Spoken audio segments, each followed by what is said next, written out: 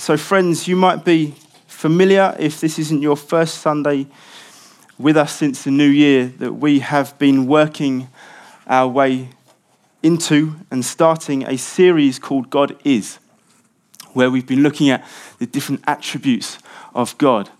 We started with God is different to us, just to introduce a spiritual being who is other and not like us. I think that was what it was called. God is not like us. We followed that with God is Trinity, Father, Son, and Holy Spirit. And last week we had God is holy. This week we are going to touch on God is love. And I think these are massive. These are massive topics for us to get right and to understand. And so we're going to look at that together this morning. God is love. Hannah prayed already, but I'd love us to prepare our hearts. When we look at the nature of who God is, that's no small thing. In fact, quite the opposite. There's nothing bigger. So it's really important that we get this right, that I get this right, and that we listen and have hearts that are open to what Scripture says about who God is. And so, Father, I really pray you'd help me this morning. Lord, I pray as Hannah prayed, Lord, that you give us open hearts. Lord, ears to hear what you're saying to us. As you know, Scripture, Jesus so often said, ears to hear. Lord, we want to have faith as well. Jesus, you are the King. And so, Lord, I give this next 20, 25 minutes to you and ask, Lord, that you would speak. Amen. Amen. Wonderful. Well,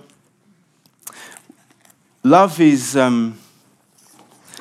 something that's generally relatively familiar.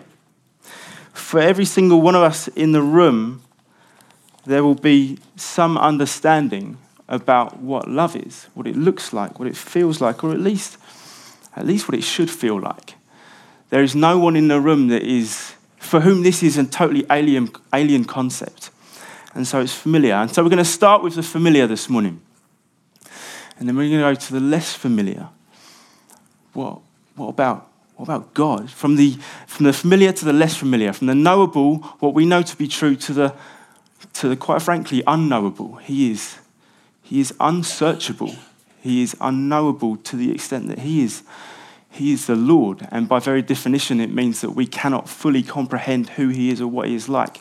But Scripture gives us a very, very good idea about how He is, who He is, what He is like, the nature of who He is. And so we're going to go there this morning, from the familiar to the less familiar, and then the ultimate demonstration of what love is. So that's where we're going. We're going to start with the familiar. You can search what is love, and on YouTube it comes up with a whole host of different results. I watched a few surveys on what is love. The question was asked to a whole group of strangers, individuals, and the question was asked, what is love? And it's interesting, a whole variety of responses comes back because we're familiar with it. But there's a whole variety of responses, and you get some who respond who just say, well, love is love. You can't quite quantify it. It's ethereal. You can't grab hold of it. I don't even quite know how to describe it, but it's love. It's just a weird force. And then you get some who just succinctly describe it in about 10 words. One of Cambridge's dictionary's definition for love, and there's many others. I'm not going to say that this is Cambridge Dictionary's definition entirely. There's lots of kind of sub-definitions because love is so broad. But one of the most helpful definitions that I found was this, and it says, to like another adult very much and be romantically and sexually attracted to them, or to have strong feelings of liking a friend or person in your family. And if you've come to church this morning and you're not familiar with church, maybe you're not a Christian, you knew to expect you were going to be spoken to by a Christian. That's stating the obvious. Which means you also know that I come with a bias. So I'm going to say some things this morning that I believe with my whole heart are true about God and are true about humanity. So you're open to the fact that I have a bias. And so when I read this, when I read this, I thought, to like another adult very much and be romantically and sexually attracted to them, or to have strong feelings of liking a friend or another person in your family, I thought, wow, does that really quantify love? I don't think it does. I'm not selling Cambridge Dictionary short. There's lots of other things that they say. But it doesn't feel like that quantifies what love is, does it? It doesn't. It's much deeper than that. That's not to say that's not what love is. Of course it is. And we all know that there are varying demonstrations of love. So each of us, if we live with another person in the house, before we go to work, if we live in a house, you live in a tent, either's fine. But if you leave your premises in the morning, more often than not, unless you don't like the person you're living with, you say, goodbye, have a nice day.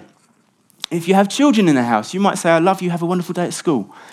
If you're departing from a loved one for a little while and you know you won't see them, usually there comes some kind of demonstration of affection, even if it's just a high five. It might be a deep embrace. But most of these are small demonstrations of what love is. And then you get the more exceptional, extraordinary demonstrations of love, which more often than not are also captured in the films because they don't happen every day. They seem to happen every day in the films, to which you think, goodness me, if every day was like that, it would be exhausting. But there are demonstrations of love which are, they get our attention. You think, wow, that's profound, that's extraordinary. And some of it is actions that are they're displays of love, and the result is so desperately painful because it's sacrificial, but it's so beautiful. And there are displays of love where there's no pain. It's just a beautiful display of love and affection between two parties. You think, wow, that's an extraordinary demonstration of love. So we know that, it's okay. It's like love can be fairly middle of the road, fairly normal. It can look fairly tame. But it's more than that, isn't it? It's deep. It's glorious. It looks incredible. Who here is a crier in movies? Put your hand up. Well done, you emotional bunch. If you're not a crier in the movies, as much as you want to be a crier, you're not a crier. Okay, you're a hard-hearted lot. I want you to know this morning, if you're a crier in the movies, or if you're not a crier in the movies, you're equally welcome at Life Church. I'm somewhere in between. I think I'm a crier, but I try desperately to hold myself, to compose myself. And so I watched, many of us should have seen this, because this is 20 years old, the original Ice Age movie. Put your hands up.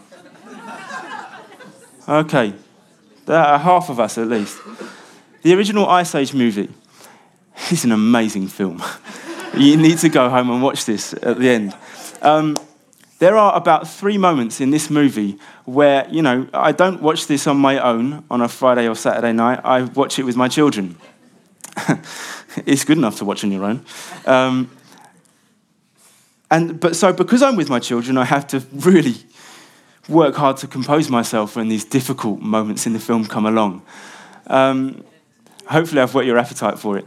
Okay, some people know. There's a moment in the film, so the main characters are you're going to think I'm stupid when I explain the film if you haven't seen it, a big woolly mammoth called Manny, a saber-toothed tiger called Diego, and a sloth called Sid. Thank you. But these are brought together in friendship during the movie. That doesn't start that way. At the beginning, there's a small settlement of early humans and a pack of saber-toothed tigers. And obviously, these guys don't get on. They're not friends. So the saber-toothed tigers go to attack the settlement of humans. And there's a mother in the settlement with a newborn baby. And she runs into her tent, scoops up her baby, and runs. And she gets as far away as she can from the attack, but she's being pursued by a saber-toothed tiger to the point where she's absolutely cornered.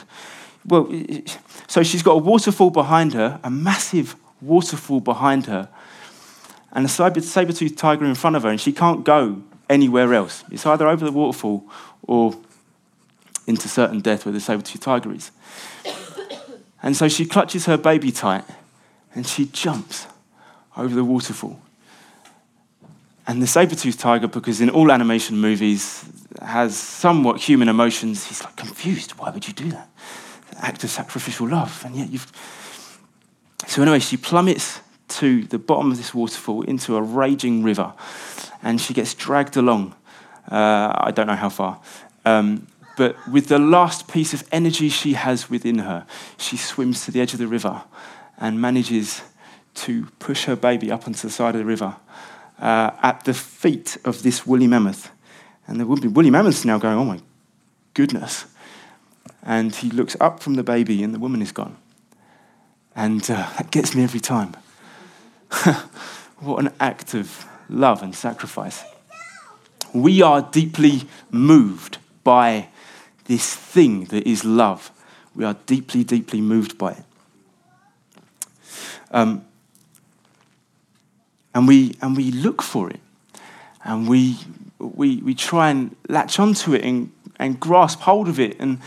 But I think we all appreciate and understand as well, actually, we don't find it in ourselves. Which is why we enjoy watching movies so much, because we see it there, and there's an outworking of it. You think, if life was always like that, I think I'd be just eternally happy. But we don't find it in ourselves. I think we'd all admit, if I was going to do another raise of hands, I'm not going to do another one, it's okay. We are not completely always consistent in our love, are we? We're not. I work in prison, and that becomes a very obvious environment where we see the breakdown in how we can be loving and then we can not be loving. Even in some of the most, what should be close, beautiful relationships, they can break down so much to the point where there's no longer love there anymore. Only grief for the very fact that the person appreciates it shouldn't be like this between me and that person, because of who we are to each other. And so there's only grief because they know there isn't love. And so our love is temperamental. But I'm convinced that in the deepest part of who we are, there is a unconscious knowing or longing, or at least hoping, that there must be a love that can fully satisfy me.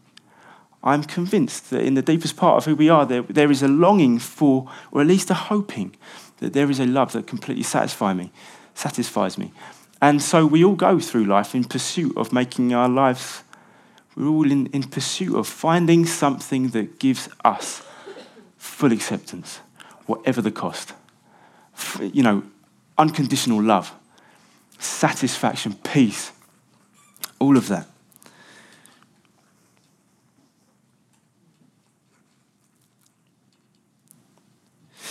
Why don't we look at perhaps this love that is less familiar for a moment? Well, for a moment. It's where we're going to spend the rest of our time. What the Bible says about God's love. So it says in 1 John 4, verses 7 to 10. Beloved, let us love one another, for love is from God.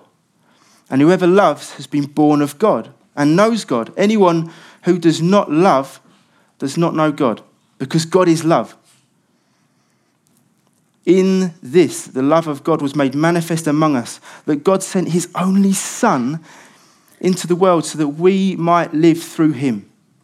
In this is love. Not that we have loved God, but that he loved us and sent his Son to be the propitiation, that is an acceptable atoning sacrifice for our sins, for our wrongdoing, for all of the bad stuff that we do and think and say. A.W. Tozer, a fairly well-known theologian, said this. I'll find the right quote in this book. He said this about love.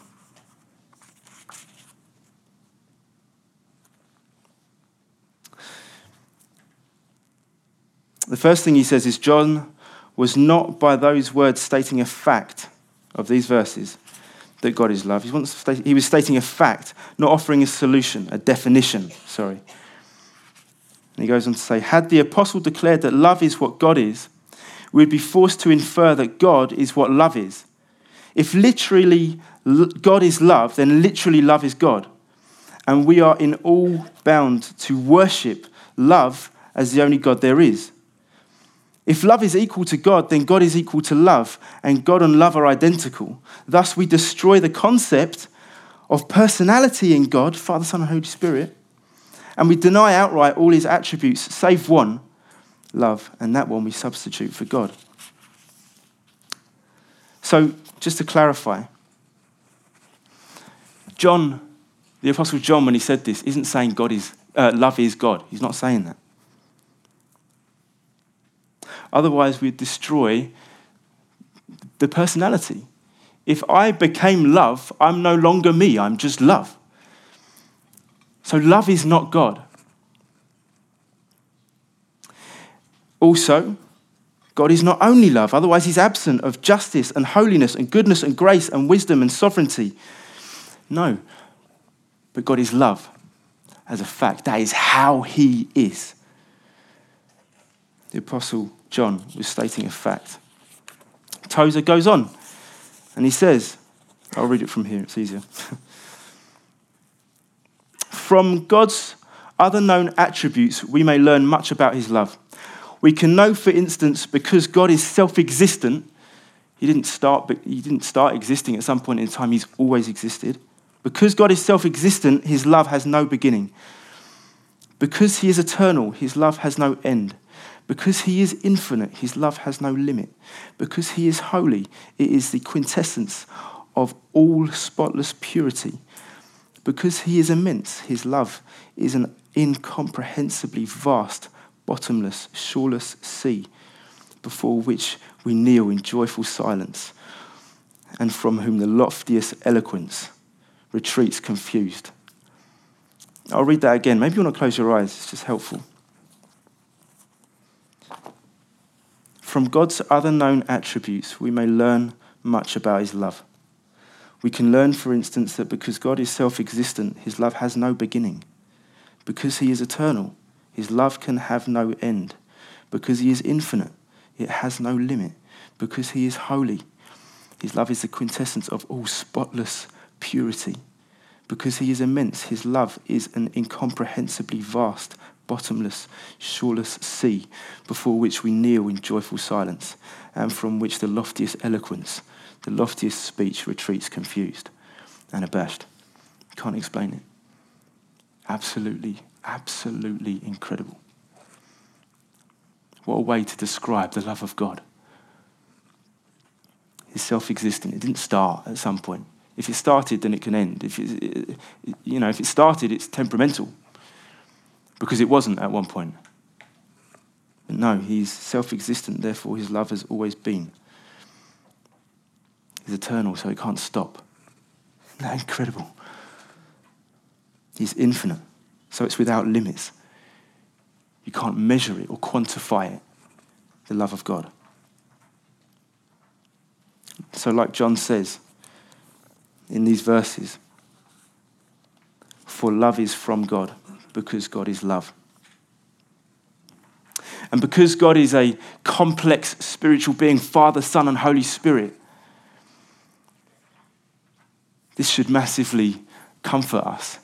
It is because that he is Father, Son, and Holy Spirit that he can overflow continuously in love of the other. Excuse me. His love is self-giving, overflowing, eternally, generous, powerful. From the Father to the Son and the Spirit, from the Son to the Father and the Spirit, and from the Spirit to the Son and the Father. It's not an arrogant love of self. It's a beautiful love within one God of the other persons in the Trinity. Glorious, beautiful display of love, eternally, just ongoing. The very fact that God is one and yet three persons should give us massive confidence. If he wasn't like that, if he was a single deity who was on his own, then I think we can assume this about love. Well, then he could only love until the first objects came into existence for whom which he could love. Because before that he couldn't love because there was nothing to love. Or we have to assume that he is loving, in which case his love is all self-obsessed. It's completely self-centered. And that's bad news too. But God in himself is love, between a beautiful display of oneness in unity and love, pouring out delight and devotion of the other in the Godhead. How beautiful, how glorious that is. Jesus shows us this beautiful dynamic in his prayer in John 17.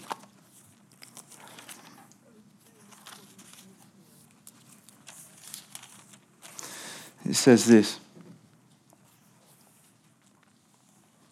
Jesus said, I do not ask for these only, talking about his disciples, but also for those who will believe in me through their word, other disciples, you and me, that they may all be one, just as you, Father, are in me and I in you.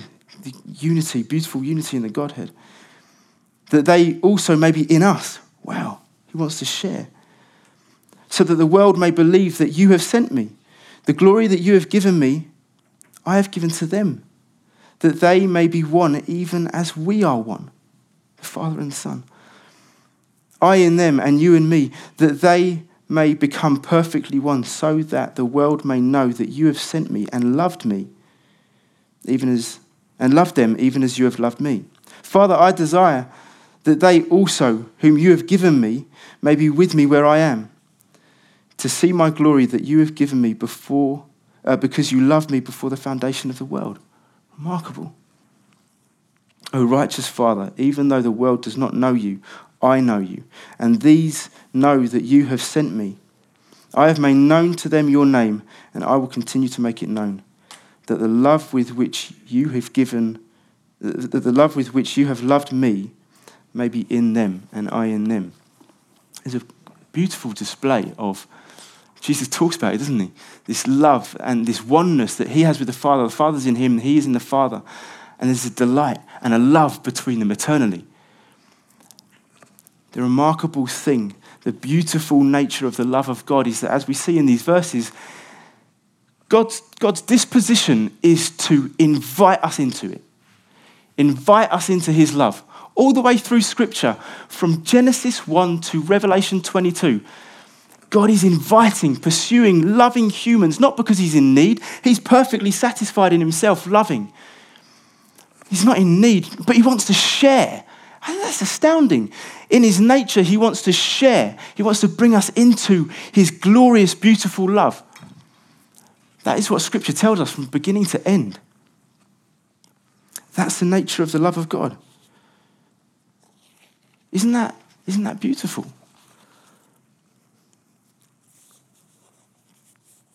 So we've seen the character of God, and the fact that God in himself he is love. He is love. What about this ultimate demonstration of love? Romans 5 verse 8 says, but God demonstrated his own love for us in this. While we were still sinners, Christ died for us. 1 John 4 verse 10, we've read this in earlier scripture that I read. In this is love, not that we've loved God, but that he loved us and sent his Son to be the propitiation. That is the atoning sacrifice. Substitution for us, for our sin, for our brokenness. In this is love. God cannot stand by and watch unmoved as he sees his creation walk to destruction in their sin. He can't stand by unmoved. A.W. Tozer said, so it must be where love is, talking about the love of God, God's love, where love is, love must ever give of its own, whatever the cost. That's what love is, ever giving of its own, whatever the cost is. And so whatever the cost is of our sin, the cost is death because he is holy. By the way, that is phenomenally good news. God is holy. Because if he's holy, his love is not cheap. The fact that he's holy means means not because he's harsh. He's not harsh with us. He's not harsh thinking, oh, you dirty, sinful people. No, we are broken and he's full of love and he is holy. Therefore, our sinfulness deserves death. But because of the immense love that he has for us, he is driven to give of himself, whatever the cost is. That's extraordinary. What was the cost? The Son. Because we are sinful and we deserve death. The cost was giving himself, Jesus, the eternal Son of God, coming willingly to die on the cross, to pay the price for our sin, which is death, to save us. That's the glorious demonstration of the love of God.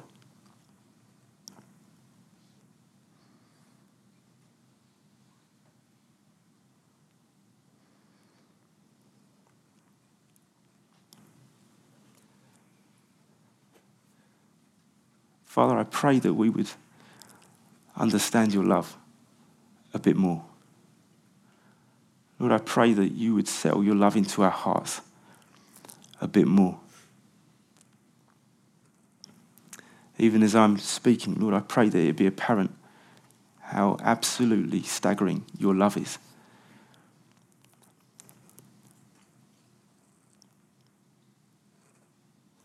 We get so familiar with reading these verses. John 3:16, for God so loved the world that he gave his one and only Son, that whoever should believe in him will not perish but have eternal life. We get so familiar with these verses. The fact that in eternity past, the Father and the Son and the Spirit agreed a redemption plan of his fallen creation. The fact that in the Godhead, this beautiful, eternal, loving God would give of himself the eternal Son. That Jesus would choose to come to earth because he thinks that you are that worth dying for is absolutely staggering. Do you see the love of God? He pours out of himself. He didn't have to come to earth in Jesus. He didn't have to reach out to save us. But such is the extraordinary love of God for you. God so loved the world. Later in the Gospels, Jesus goes on to say about God's knowledge of us, that he knows every hair on our head. So where it says God so loved the world, he had you in mind because he is all-knowing. So when it says God so loved the world, he had you in mind. And he was driven by his love that much, in spite of your failings, because of his immense love for you. It's absolutely staggering. I don't deserve the salvation of God. I don't deserve his kindness. I don't deserve it because my love's temperamental. I'm broken. I do things wrong. I think things wrong. I say things wrong all the time. And so do you, because you're no different from me. But he is so moved by love that he would send his Son to die for you. To die for you. That is the extraordinary length to which he is full of love. Absolutely staggering. Let us never, Matt Redman said, let us never, in his song, let us never lose the wonder of his mercy. Let us never lose the wonder of his mercy, that he loves you in an extraordinary way. We're going to have communion in a moment. But I think for all of the words that I've spoken, A.W. Tozer put it much better. So as we respond in just a moment, I'll read this again. From God's other known attributes, we may learn much about his love. We can know, for instance, that because God is self-existent, his love has no beginning. Because he is eternal, his love has no end. Because he is infinite, it has no limit. Because he is holy, he is the quintessence of all spotless purity. because he is immense. His love is an incomprehensibly vast, bottomless, shoreless sea, before which we kneel in joyful silence, and from which the loftiest eloquence retreats confused and abashed. His love is absolutely phenomenal. He showed his love for us in this, that while we were still sinners, he died for us. While we are enemies from God, he died for us. Because he loves us. I'd love us to respond. Just feel free to do this with people. Turn to the people next to you, or if you don't want to, if you just want to respond on your own for a moment, I'd love us to respond. And just reflect, thank God. You might have come this morning and think, yeah, but I don't deserve his love. You'd be right. I don't deserve it. You're right. You don't deserve his love. But he wants to lavish it on you anyway. But I can't be accepted. Yeah, you can. Yeah, in him you can. Jesus died so that you could be free and spotless in his sight, in the Lord's sight, and accepted into his family. He is good. I'd love us to just spend a moment thanking him for what he's done. If you don't know the Lord Jesus here and you want to know his love for you, I'd love to pray with you at the end. Find someone that you came with and pray with them. Yeah. We thank you, Jesus. We thank you, Jesus, that you died on the cross because of your immense love for us, because you were that driven to save us. We thank you, Lord Jesus, that your blood was spilt on the cross and your body was broken so that we did not have to face the fury of God at our sinfulness because of the love of God. The unmerited, undeserved love of God towards us. Jesus, we love you and we thank you. God, we love you and we thank you. Amen.